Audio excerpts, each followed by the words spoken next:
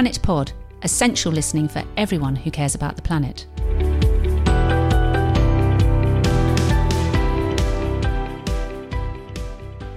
Hello and welcome to Planet Pod with me, Amanda Carpenter.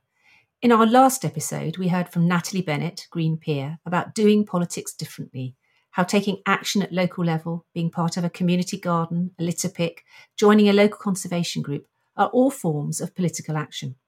For many of us, membership of a national conservation group such as the RSPB or the National Trust could now be seen as one such political act, because these groups are mobilising to protect our countryside and seas against the new threat they face caused by the failure of this and previous administrations to act on their own commitments to protect the environment from degradation. Today, we're going to discuss whether nature is paying the price for a decade of inaction with my guests Richard Benwell and Kate Jennings.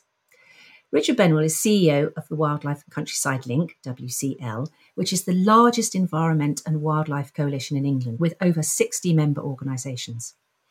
Richard has spent many years fighting for stronger laws to stop climate change and create a better environment for everyone, both within and outside Parliament.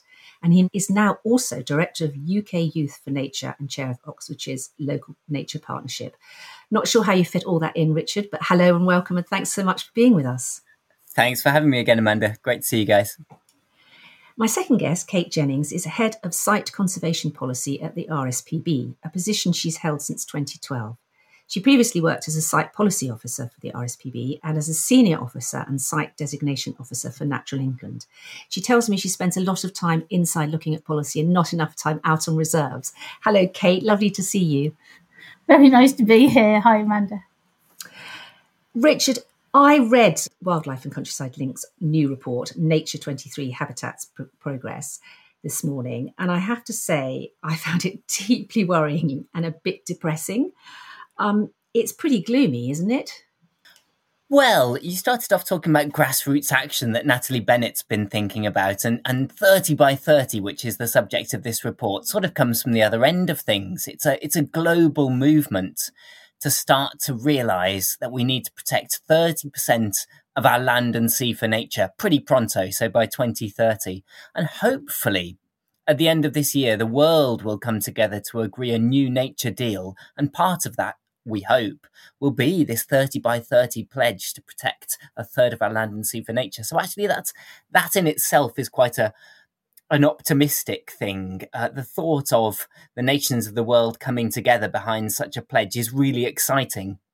And to stay positive for a moment, we need to try. The government here in the UK has been pretty progressive about it, and it got in there early as part of an international coalition to support 30 by 30 at sea.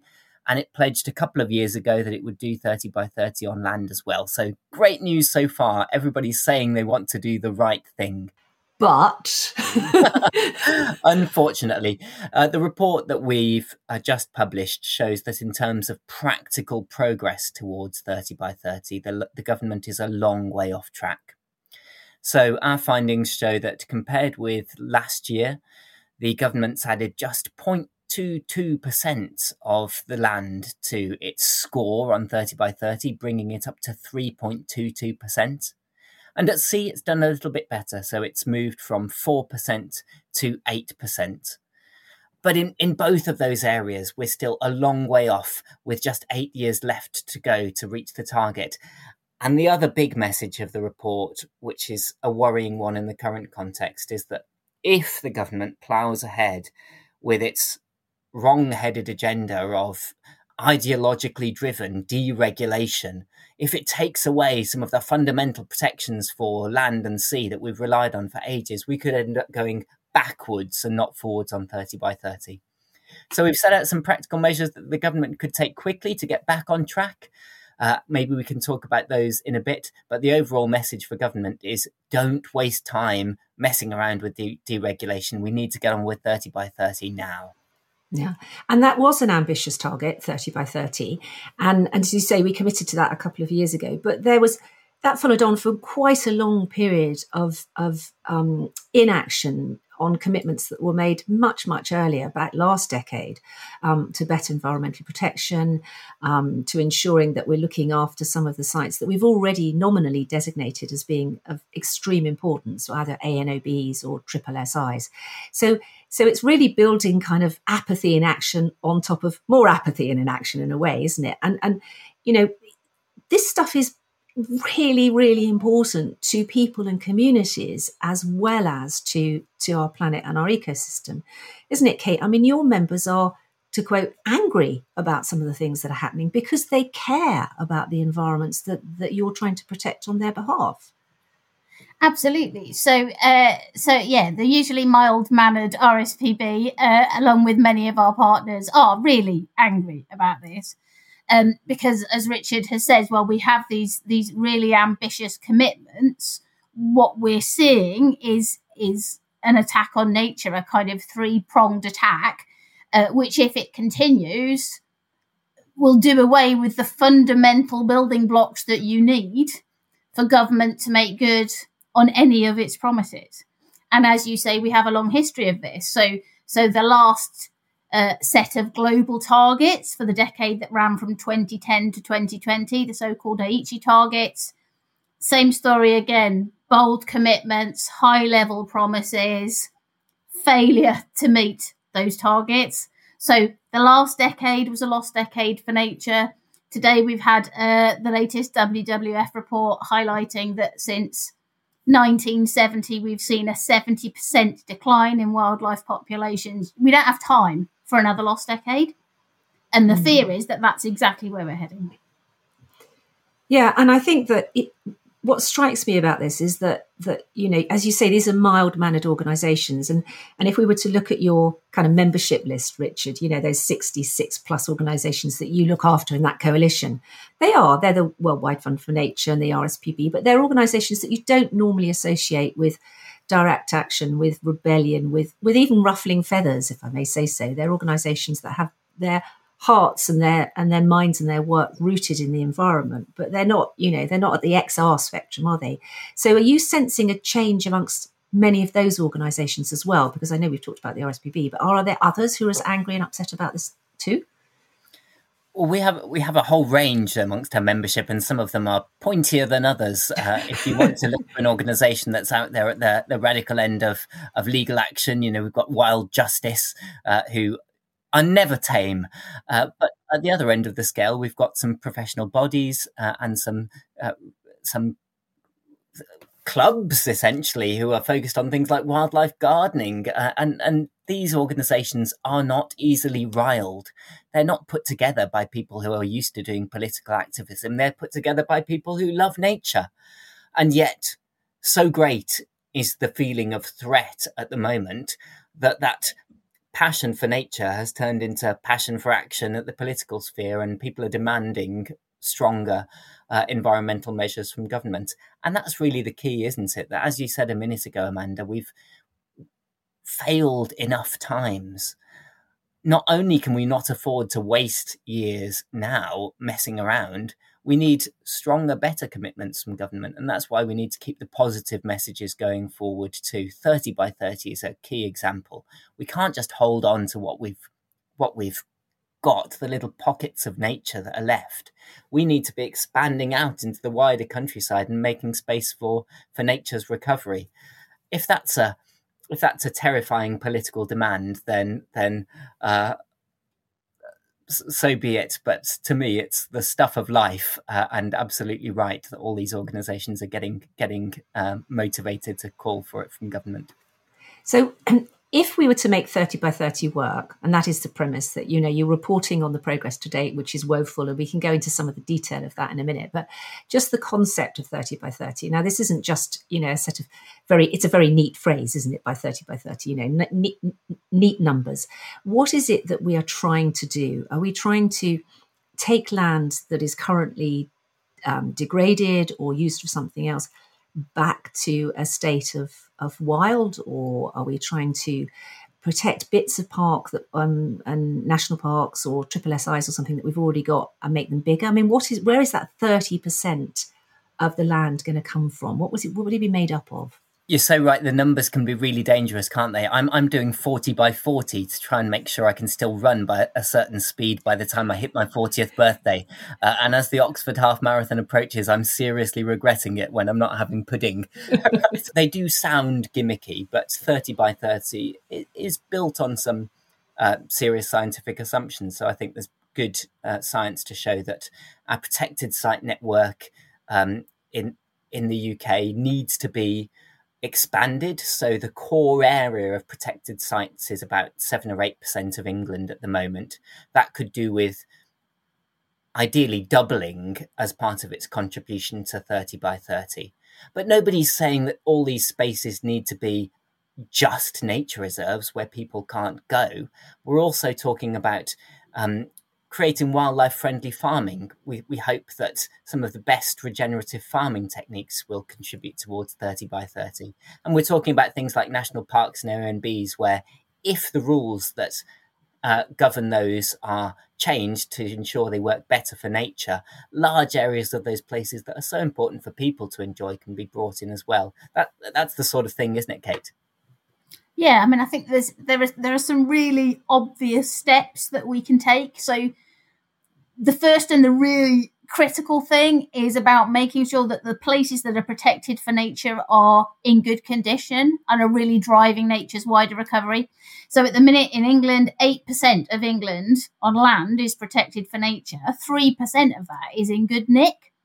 So the laws we have that protect those sites from things like development work relatively well. We have a long history of a failure to use the many legal tools that we have to ensure that those places are well managed. So that's about being clear about what's needed. It's about supporting land managers to put in place the right kinds of management. It's about taking action against those who damage those sites. So step one, focus on quality, not quantity, because if we get more but it's not good for nature, that's kind of missing the point. As Richard says, we should be looking to at least double that area of land that's protected specifically for nature. And governments and Natural England, the Nature Agency in England, have both undertaken reviews of our protected areas networks, so we know where the gaps are. There's a shopping list. So that's not a difficult thing to do. Then we have our national parks and areas of outstanding natural beauty. They are protected, but primarily for landscape and heritage alongside wildlife, and a review by government a couple of years made quite clear that wildlife had really kind of missed out in that equation. So there are some fairly fundamental reforms needed to put nature kind of front and centre of what those places deliver, and to provide the powers and the resources that are needed to do that. Loads of people in those landscapes wanting to do it. They just need the tools to do the job. And then we can look, as Richard says, beyond that. We have large areas of badly degraded habitat that could be brought back into really good condition. And across all of that 30%, as Richard says, what we need is 30% where nature comes first, not where nature is the only thing. So there are a lot of forms of land management that are entirely compatible with, indeed are essential to drive nature's recovery, whether that is large-scale upland peat restoration, whether that is regenerative farming. So a lot of these things can live side by side. And I guess the final point I'd want to make is that we're talking about the 30% where we need to put nature first. We are one of the most nature-depleted countries on earth, and what we need is to restore nature across our landscapes. And here the 30% is key, because these are the places from which we can drive nature's recovery. If we're going to recover nature, it's got to come from somewhere. And the best of the places that are left is where it's hanging out. So what we do in the 30% is absolutely critical to our ability to drive that wider recovery that we need to see. Kate, I can hear Charles Clover shouting at his Walkman, we're in danger of forgetting the sea. Absolutely. I was going to come on to the sea. Oh, good. Because because I thought we'd had some quite good news about the sea, because recently we spoke to Blue Marine about the Dogger Bank decision and the special marine protected areas and the fact that they were no longer going to allow dredging and things. So I was thinking, hurrah, fantastic. And then I read the other day that they're planning to put a huge wind farm on the Dogger Bank.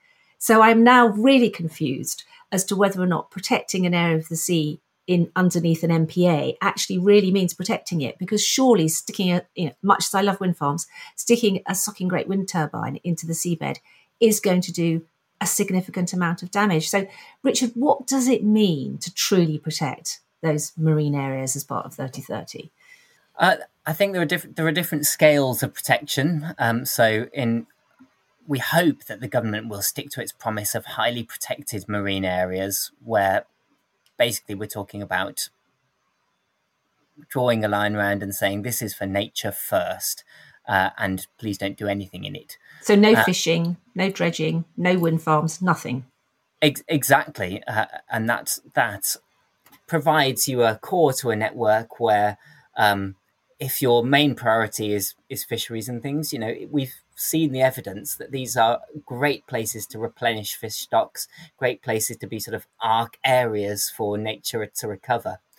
Outside that, there's another question about prioritizing nature at sea, but doing it in a way that might be compatible with other activities.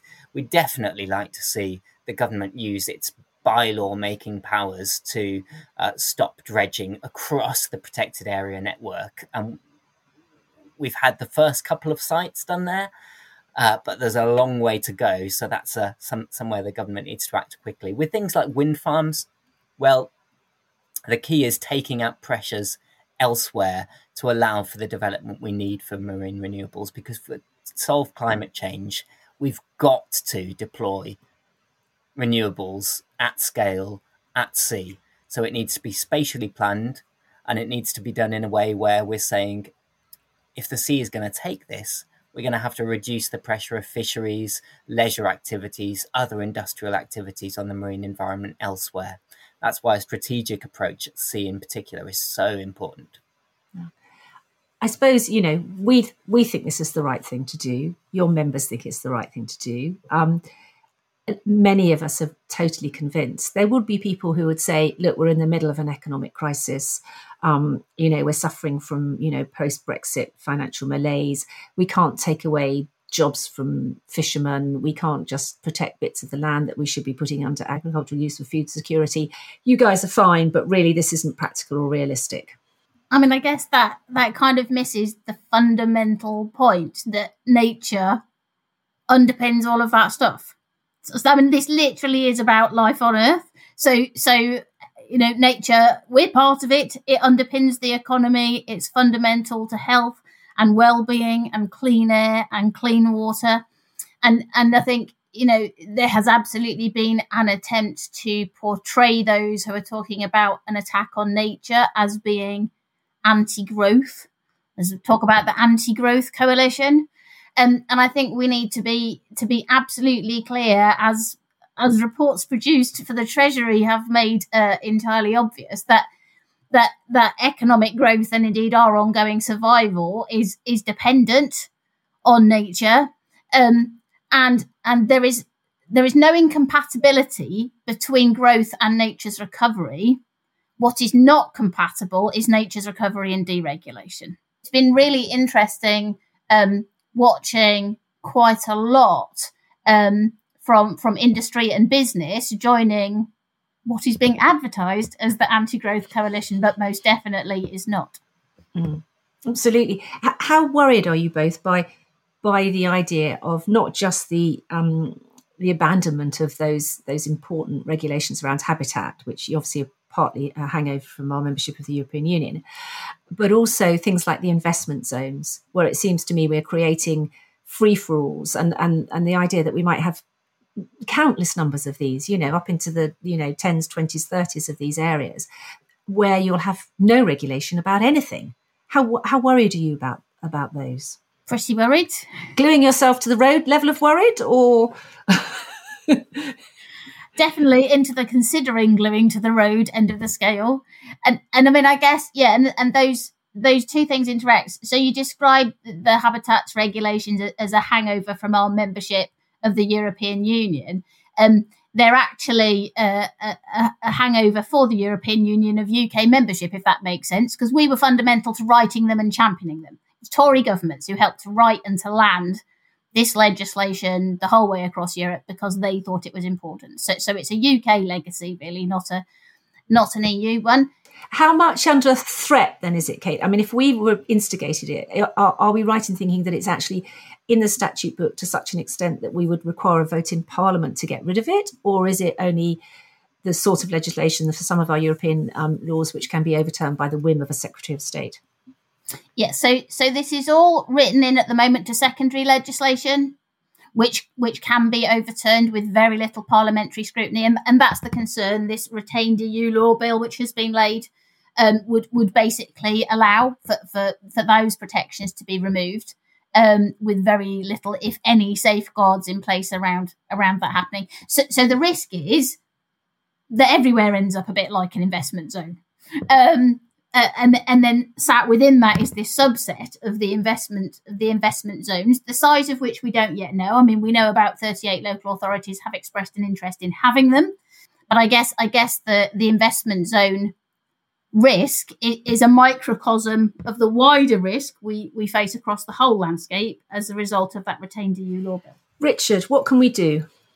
Well, there will be votes in Parliament before any decisions are made on the future of any of these things. So the legislation that we're talking about here is the retained EU law reform or repeal bill. And in the context of 30 by 30 is one of those wonderful promises that the government has made us to do something good, but it relies upon a foundation of strong laws like the habitats regulations, like the water framework regulations, like the marine strategy regulations, which are all EU-derived law. And what this bill would do is, at a sunset date at the end of next year, if the bill is passed in its current form, those laws would simply cease to have effect en masse. There's a provision for the government to extend that by a couple of years if it hasn't had time to work through the laws. But the sort of cliff edge that's looming is a scary one. And we're talking about mass portions of the statute book here, 900 laws for DEFRA covering waste, water, air, habitats, pesticides, all of those things. It would be a completely daft government that allowed us to hit that cliff edge, because some of these laws just help business work from day to day. But the risk is that they're going to make mistakes, they're going to mess around with things as they go, and that they're going to want to show a symbolic change from the EU, and in doing so lose important laws. So what can people do? The bill hasn't even started, and there could be votes at every stage. There can be a vote at second reading at the end of October. There can be numerous votes through committee stage, which is coming a couple of months later. There'll have to be a vote at report stage. Then it goes through the House of Lords. So there are loads of chances to talk to your MP and say, yes, we can definitely see areas where the law can be improved for nature over and above the EU. We can list some. We can say that all protected sites should be afforded the same strong status. We can say that loads more projects and plans should be included for assessment. We can say that the sites should be more adaptable for climate change. Yes, we need to move forward, but don't do it in this mad rush way that's basically press release in legislative form to show the sort of Brexit agenda being finalised. Let's do it in sensible, considered fashion and see how we can improve the statute book for nature and for all those other things, not rush at it. So people can get out there and say, don't do this daft thing with the EU retained law bill. And have we any other structures that we can rely on? I mean, does Natural England have a role to play here? Can they... will they be advising the government? I mean, how is it just up to those of us who are parts of, these largely not-for-profit organisations who will be campaigning and making our voices heard? I think it largely falls on us. I mean, there is the new Office for Environment Protection, which is the new regulator or watchdog rather, for the environment in England. But when it comes to this kind of thing, their role revolves around advice to government. And everything we've seen from them so far suggests that their advice will be robust. But advice is just advice. And what we need right now is action. So I think, those of us who care about nature, those organisations whose very purpose is to save nature, feel a real sense of responsibility to lead the action here. What we're hoping is that this 30 by 30 model can be one that's replicated the world around.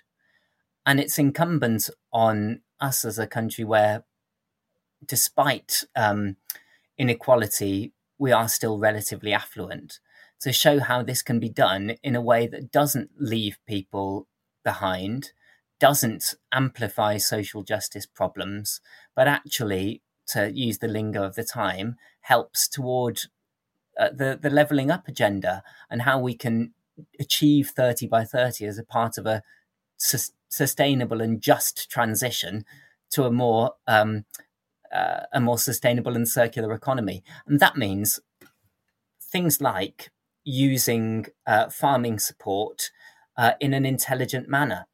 So we know farmers are going to have a huge role to play in nature's recovery and in 30 by 30. We know we're going to have to ask them to change the way they farm in many cases. But we need to do that sensitively and realise that these are family businesses, often on the edge of viability. And so payments need to be generous. They need to be well flagged far in advance to allow people to plan. And the same for people in fishing communities, as you said before, Amanda. These are livelihoods we're talking about.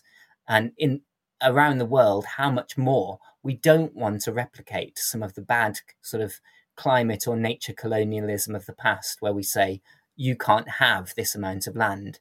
We need to work with communities and bring them in and help to pay and structure the transition in a way that provides all those wonderful nature benefits at the same time as supporting people through the change. Yeah, and I'd add, I don't think, I think it's wrong to see this as some sort of, dream of the southeast urban elite. So I'm sat here in North Yorkshire. I'm a couple of 100 metres away from the edge of a national park. We know that an awful lot, some of the most deprived communities, they tend to suffer the most from things like pollutants in the air, from unclean water. We know communities in the north of England, for example, particularly vulnerable to flooding. And a lot of that is about the state of our uplands, most of which are protected sites, most of which are in bad condition. And if they were in better condition, there'd be a lot less flooding downhill. Basically, the bogs aren't holding as much water as they should. And if we got them back into good nick, they'd hold that water. There are, traditional mixed family farms all around me here who are increasingly embracing a move towards regenerative agriculture, which delivers both sustainable food, healthy soil, which we know we've got a massive problem with, and loads of wildlife. But they're relying on this promised move towards a system that pays farmers public money for public goods, not public money for just owning a load of land. And interestingly, the RSPB commissioned some independent polling last year, and this was about national parks and areas of outstanding natural beauty. And we questioned, or the people who did it for us, so that we were blind to what was going on, questioned both people who lived inside those landscapes and people who lived outside those landscapes. The number one thing they wanted to see in those places was more wildlife. They were totally cool with the idea that what those places look like would change a bit in order to bring back more wildlife. And the really fascinating thing was that while the results were consistent between those who lived outside, who might be your southeast London types who go to the Peak District on holiday, and consistent between them and the people who lived inside the landscapes, those views were held even more strongly by the people who lived inside. That's a really important message, and I'm sure not what some were expecting to hear. So what you've told me is quite clearly that the UK, if I can broaden it out, feel that we need to take action. We welcome decisions about the commitment to 30 by 30, and that we would be right behind some of the calls at COP15, which is the biodiversity COP. What you haven't said is that the current government has any mandate for doing any of the things that it's proposing to do, which will turn all of that on its head. So I guess, as you've said, we need to write to MPs, but we probably do need to all mobilise and get small or big P political, because we have got to force this change before too much damage is done. Absolutely, and on that point, I mean, it's really interesting because all of the available evidence is that there isn't a mandate for this government to do this. So there's a group called Unchecked who specialise in polling and focus groups, and they've done some work, particularly in the red and blue walls, which obviously have particular political significance. And what they find in those places is that people's assumption about leaving the EU was that we would have stronger and better regulation, that they want to see more enforcement, that they value action which recovers nature as well as delivers on food security. So, I mean, all of the available evidence really clearly demonstrates that mandate doesn't exist. Richard, I'm going to give you the last word. Well, on the flip side, I think it's really important to remember that sometimes we need to force the government to do things, and we fought and ranted on and really cornered them to get things. Actually, 30 by 30, the government showed real leadership on. And this is something that the government came to the table with itself, and we've celebrated it. Admittedly, at first, they thought they were already there on the day they signed it, pretty much, and said they'd hit 30 or 40% at sea and 27% on the land. But the government is now being honest about how far it's got on the whole, and realises that it's not yet there. And some of the solutions that will help them to achieve this are also things that the government has made good progress on. So the review that Julian Glover did about protected landscapes could get us a huge amount of the way there. The farming reforms that came with public money for public goods, if they keep going with it, then that could make a huge difference too. So what we're talking about in terms of mandate is to say to the government, look, you've set this agenda. It's something that really backs up those massive promises you made in the 25-year plan, first generation to pass on nature in better condition, and in the manifesto, which promised to set out the most ambitious environmental programme on Earth. If you meant those things, keep going with those agendas you've set and demonstrate real leadership in making 30 by 30 happen. The flip side, as Kate's just said, is something that nobody has called for.